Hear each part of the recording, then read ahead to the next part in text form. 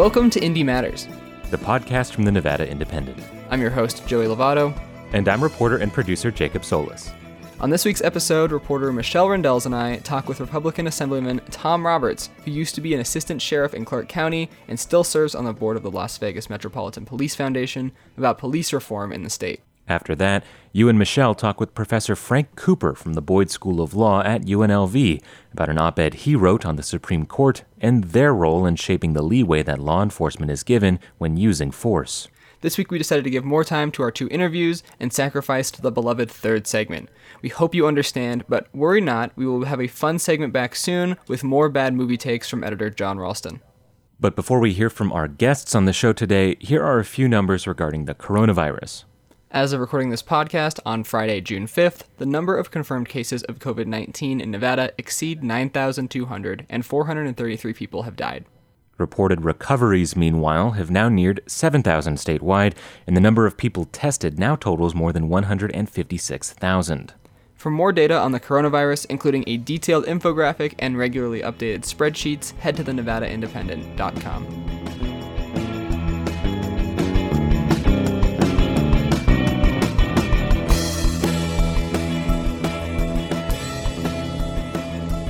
In the last week, protests have erupted across the U.S. after the death of George Floyd at the hands of Minneapolis police. The police officers involved in his killing have since been charged with murder in Minnesota. This has led to a larger conversation on racial injustice and policing practices in the United States, as well as large rallies in Las Vegas and Reno calling for change. While the protests have been largely peaceful, some have ended with police deploying tear gas and non-lethal projectiles, and some people have vandalized public buildings during the demonstrations. One officer who was at the Las Vegas protest was shot and put on life support, and in another instance, police fatally shot a demonstrator who they say was armed. Today, reporter Michelle Rendells and I are joined by Republican Nevada Assemblyman Tom Roberts. Tom is a former Clark County Assistant Sheriff and serves on the board of the Las Vegas Metropolitan Police Foundation. He's called for state leaders to consider policing reform in response to the demonstration. Hey, Tom, how's it going? Good morning. And so, Michelle, you want to start with some questions? Yeah. So, of course, Assemblyman Roberts is a former assistant sheriff. Is that correct? Correct. Assistant sheriff. At Metro in Las Vegas and is now a Republican assemblyman. Assemblyman, you tweeted the other day as we were in the height of these protests, and I'm going to read it. I am begging my colleagues to call a special session to discuss police reform. Our police officers are not afraid of it. And you tagged Speaker Frierson, Senate Majority Leader Nicole Cannizzaro. They've now invited you to a panel on Sunday to kind of discuss this. Tell us a little bit more about what you had in mind when you called the leaders of our legislature to call a special session.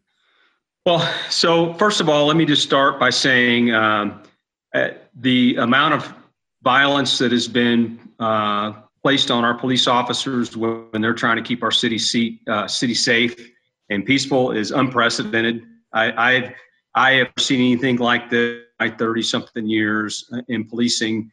And, I understand that there are challenges in the U.S., but our police officers are taking the brunt of that frustration. And I didn't see what frustrated me is, we need to have a conversation as elected officials to try to get a pause in this violence. Each side can't dig its heels in. There needs to be some dialogue. And, I fully support the police, the men and women in uniform out here policing every day. I believe they need the tools to do their job that we expect them to do. I think that is one of the expectations, that we have a safe city, that our businesses don't burn, our homes don't burn. And when they're forced with violence, that they're able to defend themselves. I mean, that is a must. However, with the protests and the underlying issues I believe that there needs to be a discussion about it. Have you gotten any feedback from the speaker or the Senate Majority Leader on that call for a special? So, I got a little feedback via Twitter from the speaker regarding some bills last session. But other than that, I have not. But I will tell you that I've gotten some feedback from others, on both sides of the issue. And, I think people are ready to talk about it. And I think part of that discussion is, what we saw in Minnesota, the tragedy that occurred there. is not indicative of police in Nevada. Metro, having been there, is one of the most progressive police agencies in the country. We've been doing collaborative reform since the entire time, or we've been reforming policing here since my entire time on the agency, and it continues today. Is there room for improvement? Absolutely. And I think there's no other organization in the country that is harder on itself than Metro. And I'll give you an example of something that they're doing that people may or may not know about. Is the sheriff has a multicultural advisory committee that has several stakeholders. It's been a standing committee forever, and they advise the sheriff on policies, procedures, and things of that nature. Well, based on an incident that occurred last year, they completely revamped the use of force policy. Members of the ACLU, the NAACP were involved in that, right? And so that kind of citizen participation is a big deal, right? And so they were in the middle of rolling out that use of force policy, and COVID hit, which kind of slowed some of that down. And now even further, with the civil unrest that we're having here. But that's an example of what some of your local departments are doing. And if you look at any best practice around the country, Metro is probably doing 95% of it. We talk a lot about community-oriented policing, getting closer to the community and really building those bridges. But people can say that, and is it really making a difference? I mean, have you observed that having more groups involved, like you're saying, has made a concrete difference, or people are even aware that that's going on? I believe it's made a huge difference. You can start with when we in this city. So under current Nevada Rise statutes, any municipality and county in the state has the authority to have a review board. We only have one, and that's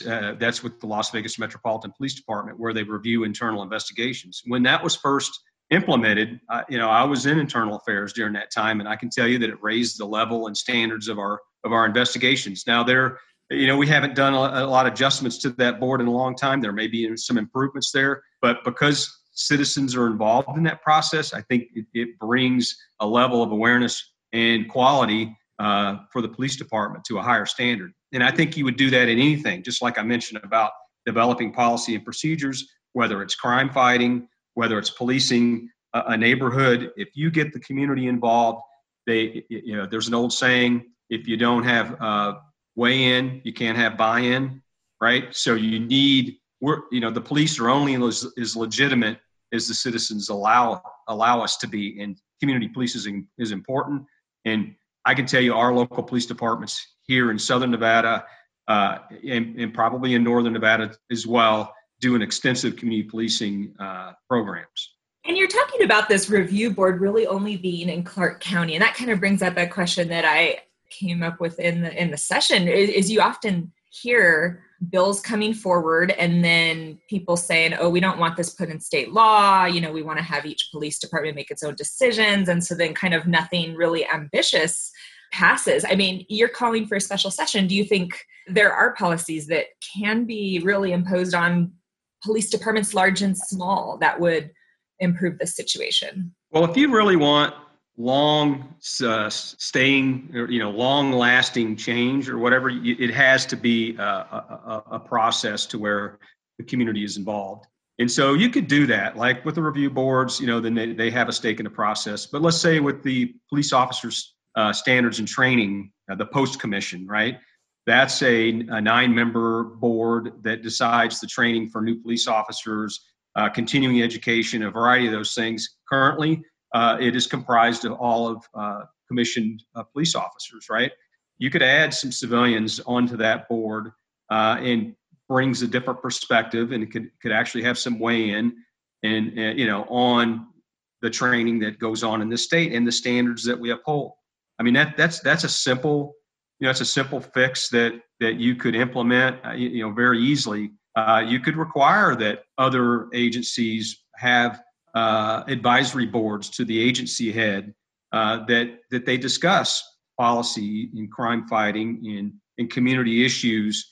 You don't necessarily have to put binding language in there so that they have to adhere to what they're saying, but that happens naturally, right? When you meet with somebody and you work with somebody cooperatively, that occurs over time, and if you don't, well, publicly you'll feel the backlash from it. So those are a couple things. A lot of people are not comfortable with officer-involved shooting investigations and things, of that nature.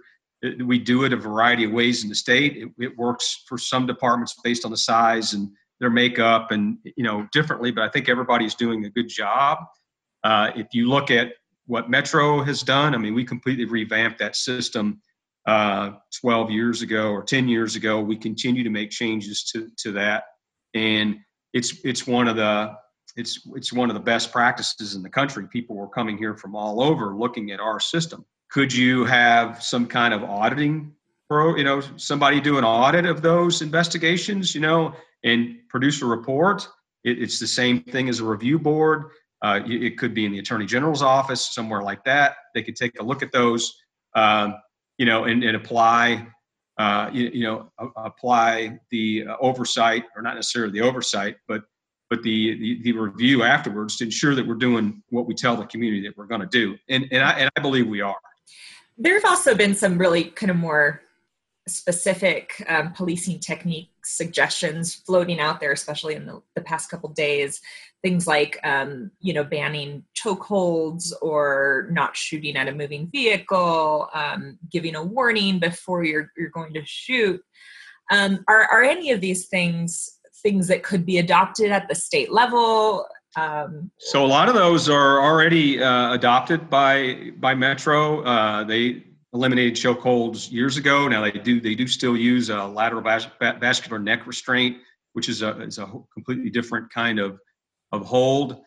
They eliminated shooting at and from moving vehicles several years ago. That was part of a policy change.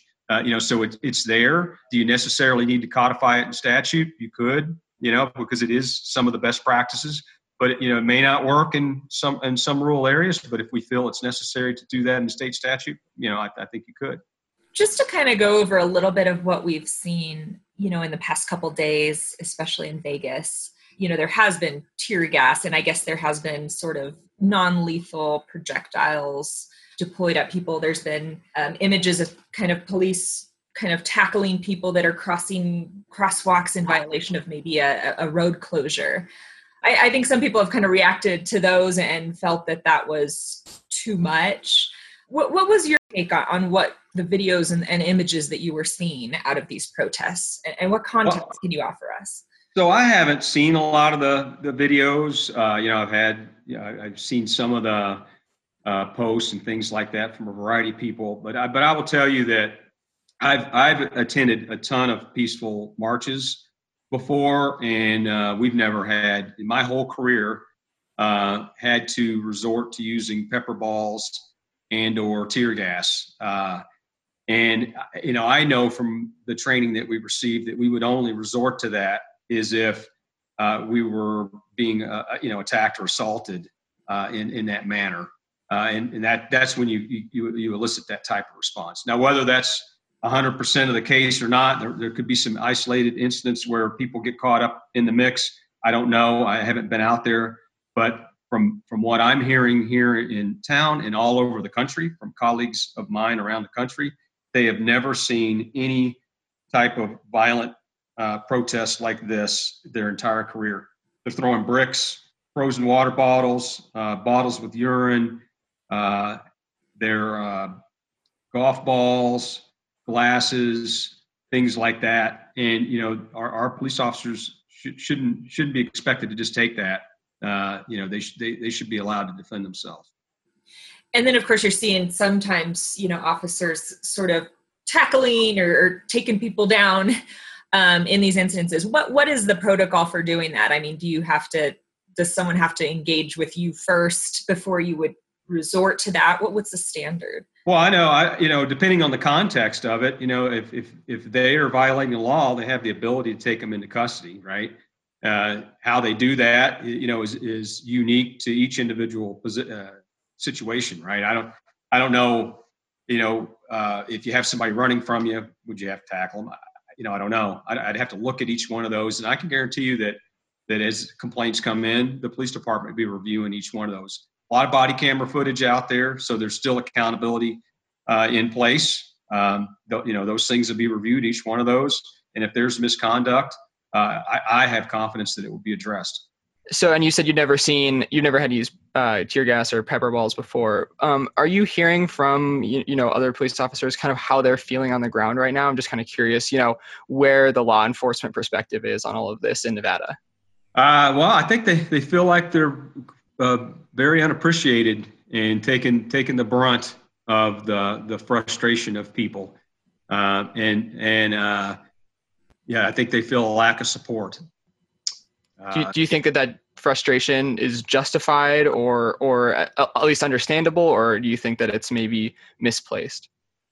I think it's understandable. I mean, I can't imagine how you feel if you're getting rocks and bricks thrown at you and things like that when all you're trying to do is facilitate a peaceful demonstration. And we've done it time and time again.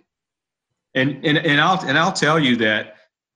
From what I'm hearing here and everywhere else is there's agitators in the crowd that are mixing in with legitimate protesters, using legitimate protesters as a cover to engage in that type of activity to force the police to respond.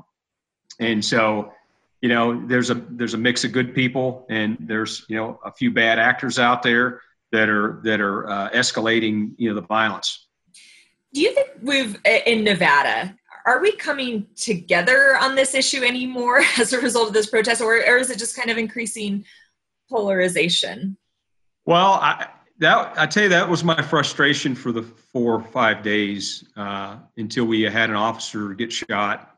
And to me, we as leaders weren't coming together to do anything about it. I'm a Republican and a super minority. I don't control anything, so yeah, I would like to come together. And I think since that incident occurred, you haven't seen the last couple of nights haven't been as violent as they were. I don't know if that's a result of any change, if the community feels some responsibility for the officer and the condition he's in, or there's just a pause. I don't know what it is, but I know that Metro has been in constant contact with the Black Lives Matters leaders since day one.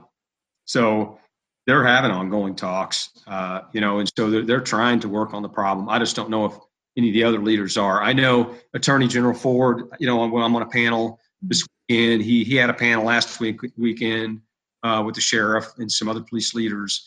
And so he's having dialogue in the public, and, so it's there. I just don't know that it might be overshadowed by what's going on in the streets. And then just kind of probably the last question, but playing off what Joey had brought up earlier is, the Republican caucus is made up of a lot of people that are representing rural areas, and Republicans tend to be, a little more siding with the police on a lot of these issues. We've got the lobbyists coming in for the various counties and various police departments every time. So we see this dynamic. Do you expect it's going to be any different, that there would be any more, like common ground and bipartisanship on this issue of police reform coming into a special session or the next session?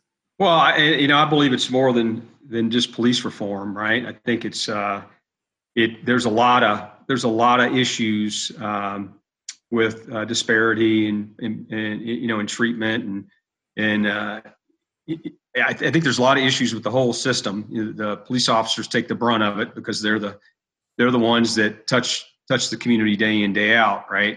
And so I would hope that the way tensions are from this, that we would be able to come together and find some common ground. Like I had said before, police officers, they reform all the time based on court cases, policy changes, a variety of things. They're not afraid to change, but they need our support. They need to be able to do the jobs that we ask them to do. But if there's some things that we need to change and tweak, they're more than willing to be at the table. All right. Well, thank you so much for joining us today on the podcast. Well, thank you very much for having me, and I appreciate your time and getting the message out.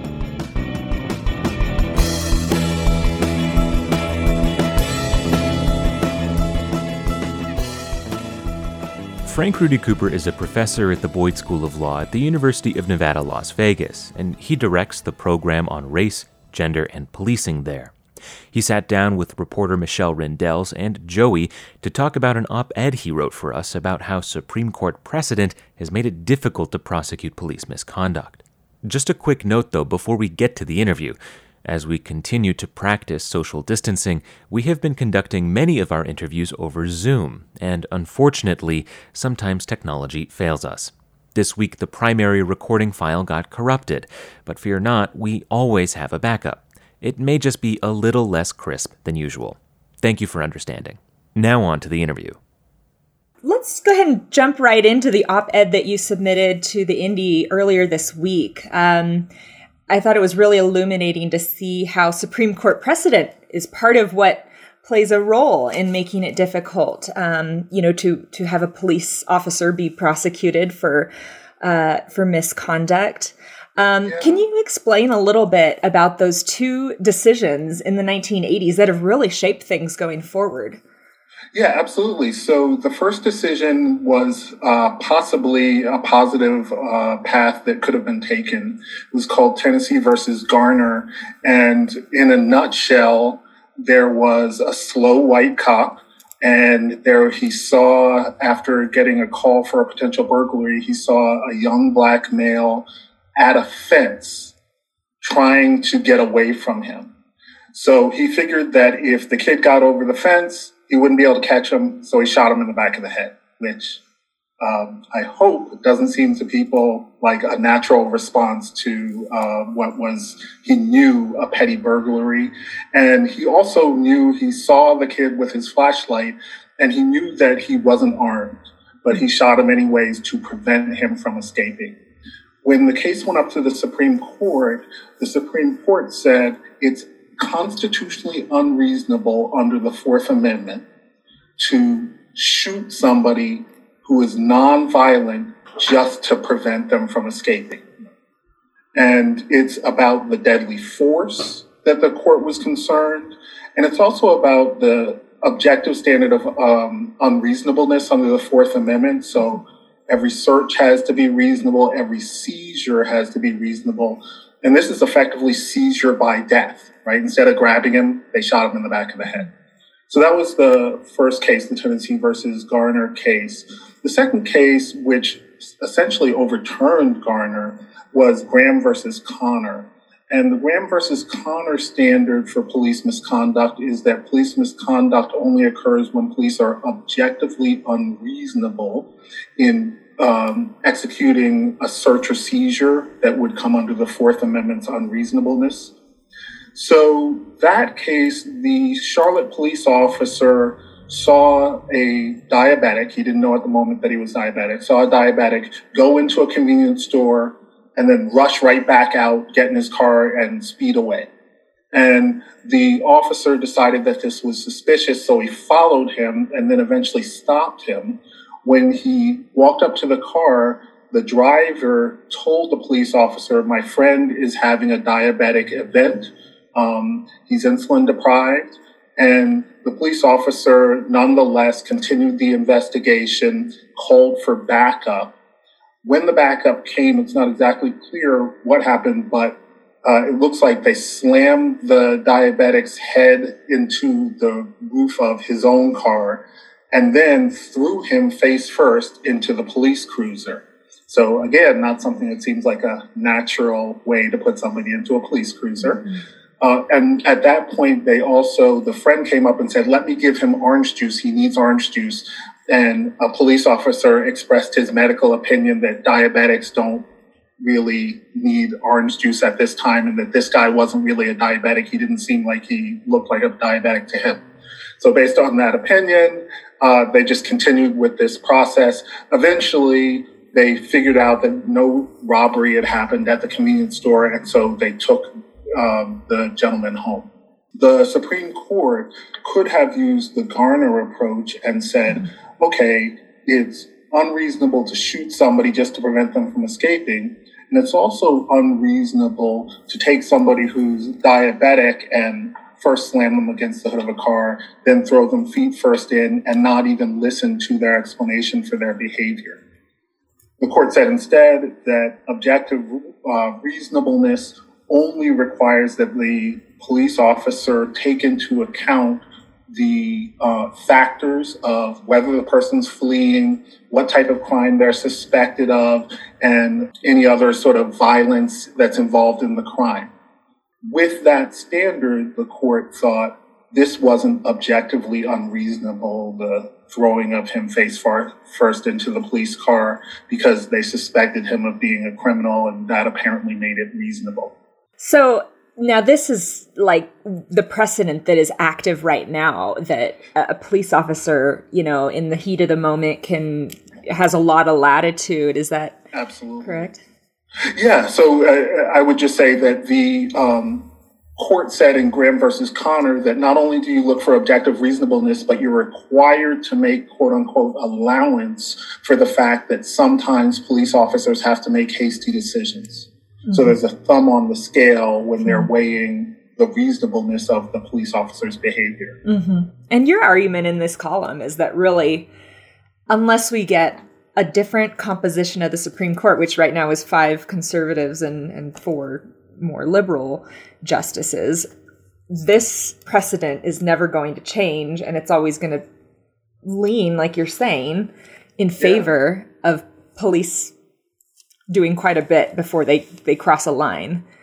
Yeah, absolutely. So the court that made Graham versus O'Connor in 1989 was about as conservative of a court as we'd had since the New Deal. Since then, it's gotten much more conservative. So this is the most conservative court, certainly in recent memory, and I have argued going all the way back to the Plessy versus Ferguson court, which needs no further explanation. So the court is very conservative right now, and it doesn't seem likely that they would be at all open to new arguments about the Graham versus Connor standard. Mm-hmm.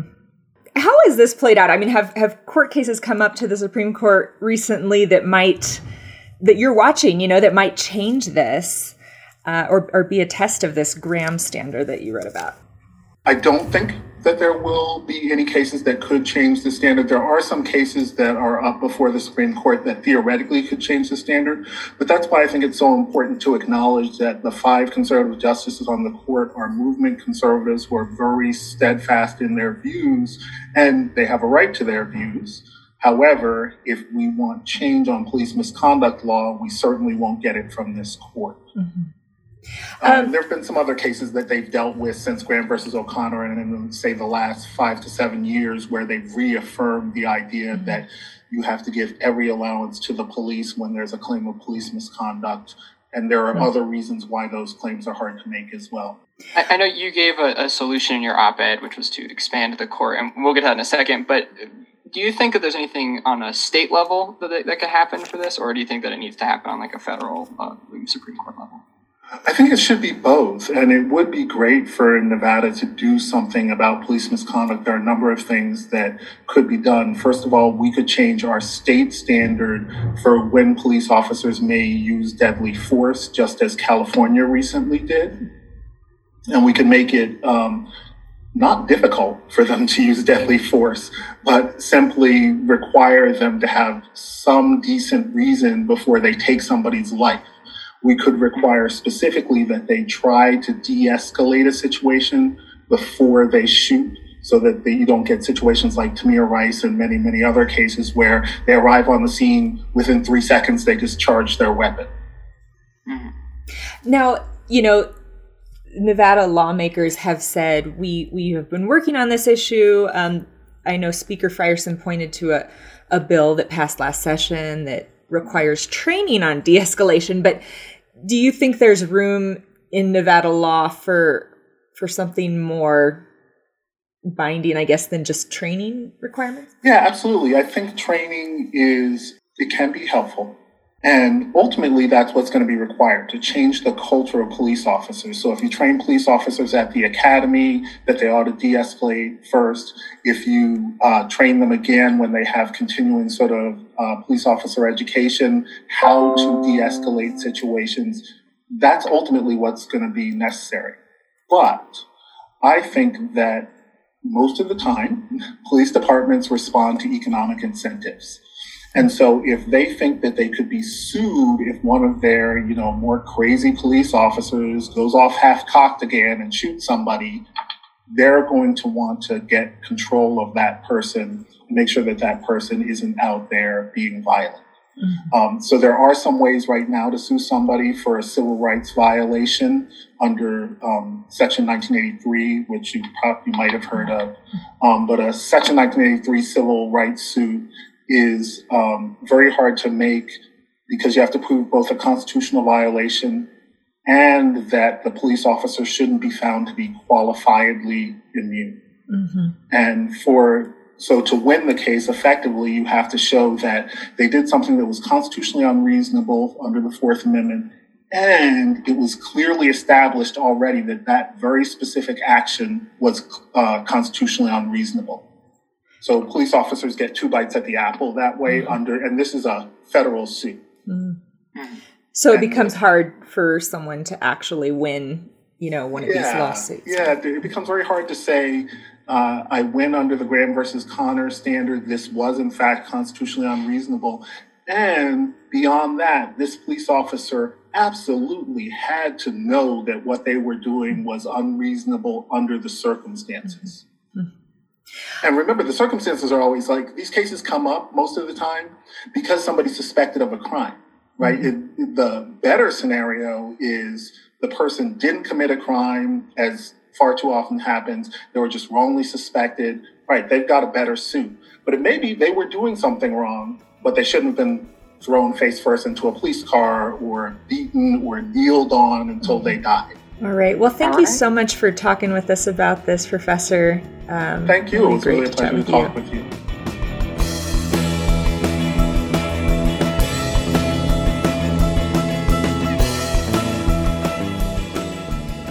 Thank you for listening to this episode of Indy Matters, and thanks to Assemblyman Tom Roberts and Professor Frank Cooper for being on the show this week. If you like what you heard, you can find more of us on other podcast platforms. Make sure to leave us a rating and review there as well. It helps the show grow and gets important information out to as many listeners as possible. And of course, if you have comments, criticism, praise, or want to suggest a segment or a person for us to interview, you can email us at jacob@thenvindy.com or joey@thenvindy.com. People with Bodies wrote our original theme song, and you can find more of their music on Spotify or Bandcamp. Thank you for listening to Indy Matters. I'm your host, Joey Lovato. And I'm reporter and producer Jacob Solis. And we'll talk to you next week.